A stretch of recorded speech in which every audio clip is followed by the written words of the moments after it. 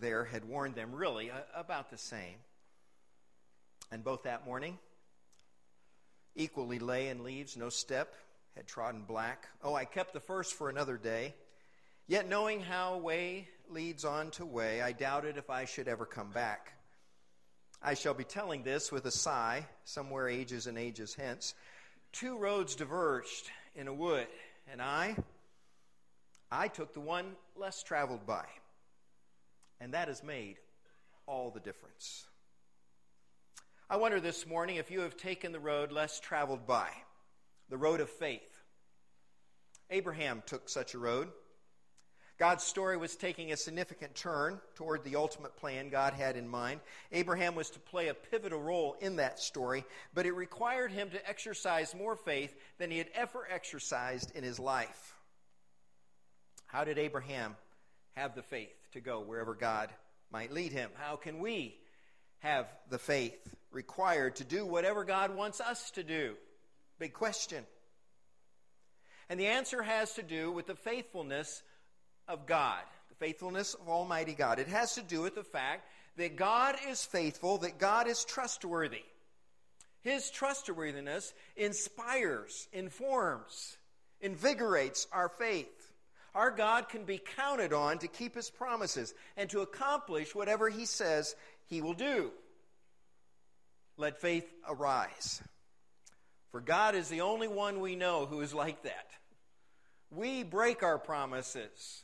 We do our best to keep our agreements with each other, but we break some of them. God never does.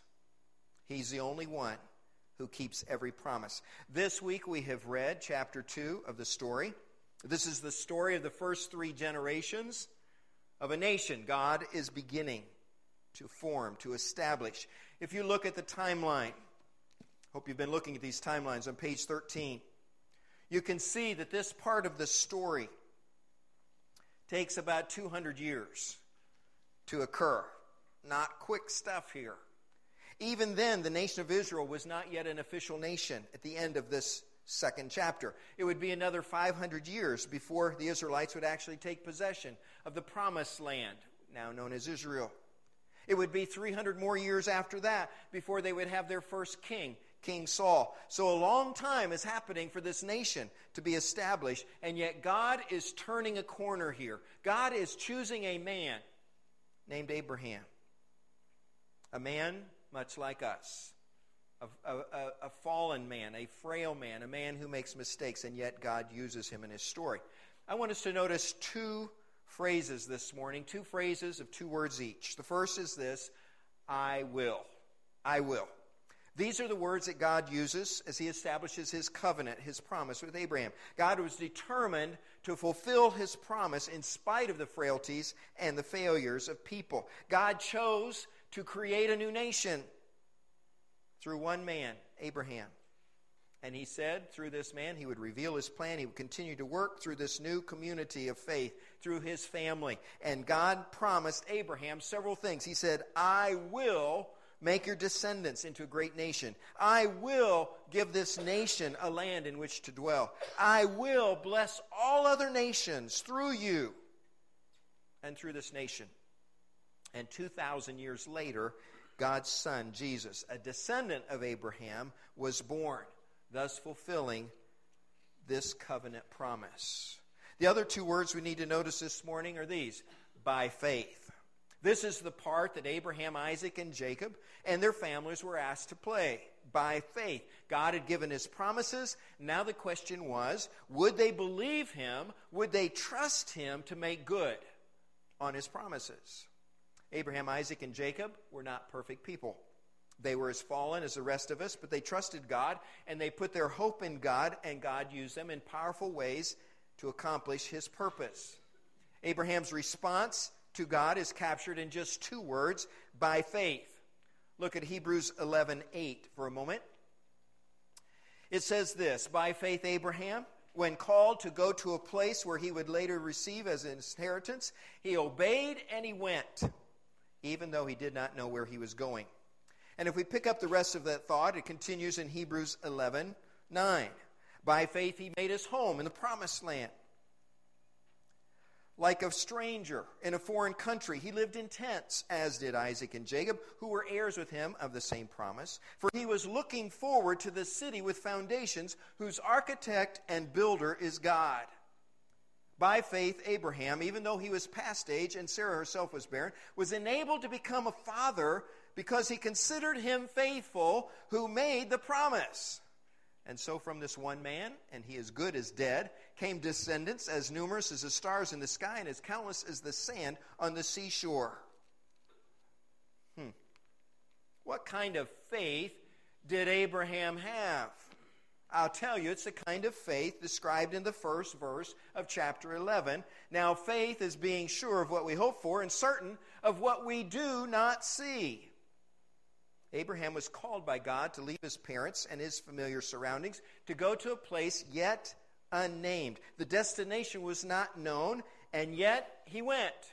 And when I was a teenager, I grew up in a youth group in Largo, Florida. Pretty good, strong youth group of a church there. And back then we used to have Sunday night services. Anybody remember those? And we had Sunday night services. We have another preaching service, another song service and everything. And then after this evening service, the youth group, which had met before the evening service, would all go out together. At least once a month we would do that. And we didn't know where we were going. It was called Destination Unknown. And we would pile in our cars. The youth minister would get in his car with a bunch of kids, and he would head out. He'd be the lead car in the caravan. And we would hopefully not lose track of him because we had no idea where he was going to stop. And we would drive all around town for 15 or 20 minutes, and finally he'd end up at somebody's home, and there would be a bunch of snacks there for us and games to play. Or maybe there would be a pool party, and he had warned us ahead of time, bring your bathing suit, but we weren't sure where we were going to go. Sometimes we ended up at the beach. Sometimes we ended up at the bowling alley. We never knew exactly where Destination Unknown was, and that was a lot of fun. But I don't imagine it was a lot of fun for Abraham because he had everybody with him. He had everything with him. He was a wealthy man by this time, and so he had everything he owned moving very slowly. Hundreds and hundreds of miles, waiting for God to say, okay, now you can stop. You've arrived. Because he didn't know what arrive was. He didn't know the destination. And he again spoke to him. 2091 BC, according to our timeline, 11 years after leaving Haran, 15 years before Isaac would be born. And God speaks to him again. He says, I will make you into a mighty nation. I will bless those who bless you and curse those who curse you. All peoples on earth will be blessed through you. And Abram then traveled throughout the land of Canaan. And he said, look around you. Everything you see, I'm going to give to your offspring. Everything you see. After a while, Abram and his nephew Lot had to separate their flocks because of the great wealth. The land could not support both of them. They were so wealthy they could just eating up everything in sight. So they separated, and Lot faithfully chose to live near Sodom, pretty wicked city. After a while, the king of Sodom and other kings had a war, and they lost. And Lot and his family and everything he owned became part of the spoils of war, and they were taken off. Abraham hears about that. And Abraham musters his men. He has 318 men that work for him. This is a wealthy guy, folks. 318 men, and they go after the spoils of war. And they rescue Lot and his family and all that he owns back. And they bring him back home again. And this is a mighty victory, an amazing thing that Abraham has done. And yet that's not what's foremost on his mind, because then the story tells us he's back to God saying, God, yeah, but when is the promise going to be fulfilled? When am I going to become the father you promised? And God replies, do not be afraid, Abram. I am your shield. I am your reward. One day your descendants will number more than the stars of the heaven, if you can in fact count those. And significantly, the Bible says Abraham believed, and God credited this faith to him as righteousness. Sometime later, he got impatient again. He and Sarai decided that they are going to help God out. And so a common practice at that time was for a woman's handmaiden to act as a surrogate to produce children for her mistress. And Sarai gives Abraham her Egyptian handmaid named Hagar to be the surrogate. Abram sleeps with Hagar. She gets pregnant, and Ishmael is born. Predictably, there was immediate conflict between Hagar and Sarah. And Abram is forced to send Hagar and Ishmael, this new baby, out into the desert to fend for themselves. And as a younger man, they grow up. He grows up there. They would have died except God intervened. Ishmael grew up in the desert, a wild donkey of a man, you read in here, and he became an excellent archer. Well, the story goes on. At 99 years old now, many years have passed, 24 years since God first appeared to him and sent him away. He appears to him again, and he changes his name to Abraham, a father of many nations. God promised that nations and kings would come from him and that he would establish an everlasting covenant with him. 1 year later, Isaac is finally born to Sarah and Abraham. And Abraham is 100 and she is 90. His name means laughter. This is a very appropriate name to somebody who has a child at 90. Wouldn't you laugh? I would. It'd be like, wow. Won't this be fun telling this story to everybody? They had their first baby together. And the Bible, as I read earlier, says, and Abraham's body was as good as dead. I mean, there's no way this could happen. This is impossible. It seemed like God's promise was finally gaining some traction here. Finally, things are going to happen. His promises are being fulfilled. And then God tests Abraham. You read that part of the story. Isaac's about 15 years old. God comes to him and says, you know that son you love? That son of promise, you know, the one you waited so long for? I want you to take him out to the mount that I will show you and sacrifice him there as a burnt offering. What a test. What an amazing thing. We read about this in Genesis 22. Genesis 22. Follow along. Can you imagine the emotions going through this man's head? Sometime later, God tested Abraham. He said to him, Abraham, here I am. He replied. Then God said, take your son, your only son Isaac, whom you love, and go to the region of Moriah. Sacrifice him there as a burnt offering on one of the mountains I will tell you about. Early the next morning, immediately, in other words, Abraham got up and saddled his donkey. He took with him 2 of his servants and his son Isaac. And when he had cut enough wood for the burnt offering, he set out for the place God had told him about. And on the 3rd day, Abraham looked up and saw the place in the distance. He said to his servant, stay here with the donkey while I and the boy go over there. We will worship, then we will come back to you. I think that's pretty significant. We will come back to you. Abraham doesn't understand, but Abraham trusts God. Abraham took the wood for the burnt offering and placed it on his son Isaac, and he himself carried the fire and the knife. As the 2 of them went on together, Isaac spoke up and said to his father Abraham, Father! Yes, my son, Abraham replied. The fire and wood are here, Isaac said, but where is the lamb for the burnt offering? Abraham answered, God himself will provide the lamb for the burnt offering, my son. And the 2 of them went on together. I cannot imagine what's going through Abraham's mind right now. How do you answer such a question? I see the fire and the wood, Father, but where's the lamb? Where's the lamb? When they reached the place God had told him about, Abraham built an altar there, and he arranged the wood on it. He bound his son Isaac and laid him on the altar on top of the wood. Have you ever bound your child? Can you imagine? Then he reached out his hand and he took the knife to slay his son. But the angel of the Lord called out to him from heaven, Abraham, Abraham! Here I am, he replied. Do not lay a hand on the boy, he said. Do not do anything to him. Now I know that you fear God because you have not withheld from me your son, your only son. Abraham looked up, and there in a thicket he saw a ram caught by its horns. He went over and took the ram, and he sacrificed it as a burnt offering instead of his son. And so Abraham called that place, the Lord will provide, Jehovah Nissi. And to this day it is said, on the mountain of the Lord it will be provided. The story continues. Isaac grows up. Abraham wanted to find him a wife from his own people, so he sent his servant back home to find Isaac a wife. He brought back Rebekah. She and Isaac had twins together, Esau and Jacob, but not for 20 more years. This time stretches out. Esau was born first and supposed to have the birthright, the bigger share of the inheritance, but twice Jacob conspired to get his birthright from him. Jacob ended up with Isaac's birthright, Isaac's blessing. rather than Esau. He had to run away to escape his brother's wrath. Jacob ended up living with his uncle Laban far away. He fell in love with Laban's daughter, Rachel, and wanted to marry her. Laban deceived Jacob, however, and Jacob ended up with both Rachel and her older sister, Leah.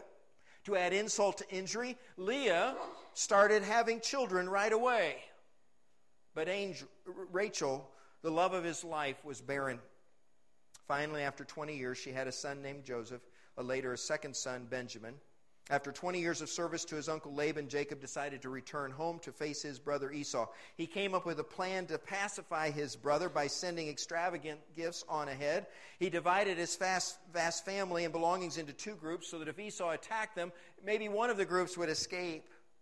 And the night before he was to meet up with his brother Esau that he was so estranged with, he wrestled with God all night long. Did you read that part? And in the morning, God blessed him, changed his name from Jacob to Israel, and renewed his promise that many nations would descend from him. And when he met his brother Esau, Esau forgave him and welcomed him home. Now, this chapter that we read from the story demonstrates a striking duality, that God uses broken people to fulfill his unbreakable promises. He uses broken people to fulfill his unbreakable promises. You need to get that. God's people continue to make bad choices that expose this sinful nature that they had. They made mistake after mistake. It's easy for us to see how messed up they really were. But God continues to accomplish his purposes, his promises through them. What sin had changed, faith overcame. Even though they were sinful people, even though they made sinful choices, they put their faith in God. They responded in faith. By faith, God was able to fulfill his promises in their lives. Abraham picked up stakes and went where God sent him. Abraham and Sarah, through laughter and tears, finally saw God fulfill his promise of the birth of a son, Isaac. By faith, Abraham found a wife for her. Jacob came to faith after literally wrestling with God all night. And by faith, Esau also showed up and showed grace and forgiveness. With every one of these stories, we are reminded that God works through flawed people like you and me. That God works through people that make stupid, foolish choices. That God works through people that have failed, people that feel unqualified, people that feel like God could never use me. I don't know enough. I can't do enough. I don't have the skills. I'm scared to death. Whatever your excuse may be, God wants to use you because that's how God brings glory to himself. He specifically, intentionally chose a man like Abraham because Abraham didn't have the strength to even have a child so that he could have a nation. And nations upon nations of people through this man. So not that Abraham would get glory, but that God would get glory. That's the point. So that we would know his story is being written here on earth. So please remember these two words, I will. Because when God says, I will do something, he will do it. You can't get in his way. You can't stop it. You may be part of it, or you may be run around by it. But he will do it. And he wants to do it through you and me. As God wrote his story to redeem man, he said, I will. His words were an ironclad guarantee. His master plan to restore us to himself gets a fresh start when he says, I will. Because when God says, I will, it happens. Even today, in us, in spite of our unreliableness, in spite of our erratic behavior, God is determined to fulfill his promises with or without us, whether we cooperate or not. So why not cooperate? Why not believe? Because God is good for his promises. And remember two more words, by faith, because that's our part. That's where we get in here. That's how we become part of the story. Abraham was credited righteousness because he believed, not because he was good, not because he was always obedient. He made some foolish mistakes even after he said yes to God. But he trusted God, and his faith was demonstrated by his obedience. God knew his heart just as he knows your heart, and he knows mine. And he will credit righteousness to anyone who truly believes. What about us this morning? What about our faith in God and in God's promises? We may want to ask, who am I that God would use me? Why would God want to take in my life and make something of it? How it would even be possible? It seems crazy. It seems unlikely. It seems like it would never happen. But God says, that's exactly where I want to work. And if you are feeling today unqualified, unskilled, unintelligent, it's another way of saying stupid. If you feel like you could never be used by God, that's exactly what He wants you to acknowledge. And then put your faith in Him, trust Him that He will do what He says He will do through you and through me. Can we have such faith today? Can we trust God so much that we actually become willing to obey Him immediately in every way? And when God says to us, I will bless you, I will watch over you, I will show you what to do, I will use you by my strength, do we believe Him? Do we act on that belief by obeying Him? Well, we can. Two roads diverged in a wood, and I took the one less traveled by. And that has made all the difference. Are you willing today to pray a faithful, courageous prayer? Lord, where do you want me to go? How do you want to use my life? What do you want me to do? I am here and I'm ready, and I put my hope and my trust in you. Is that your prayer this morning? I hope it is. And I hope you'll pray with me right now. Lord, we bow before you, confessing our need, confessing our failures, confessing our sin, confessing our frailty, our brokenness, our selfish, sinful natures, and knowing that we need you to make anything good come of our lives. Lord, we hear your promises. We hear you say, I will do this, and we know you're good for them. And we just want to bow before you today and show you our willingness, our faith, our desire to serve. And we pray that we will have the faith not only to say words, to think thoughts, but to move, to obey, to act upon those. Because that's how faith is proven, by our obedience. Lord, when we are scared, when we are nervous, when we feel unqualified, when we are ashamed, lift us up and help us to know that maybe that's right where we need to be. We need to know that so that we can be used in a mighty way. Thank you for Abraham and the others who have given these examples, who have shown us the path. Thank you for his being the father of faith, because he was the first to really step out. And through him, you brought Jesus to our lives. Help us, Lord, we pray in Jesus' name. Amen. And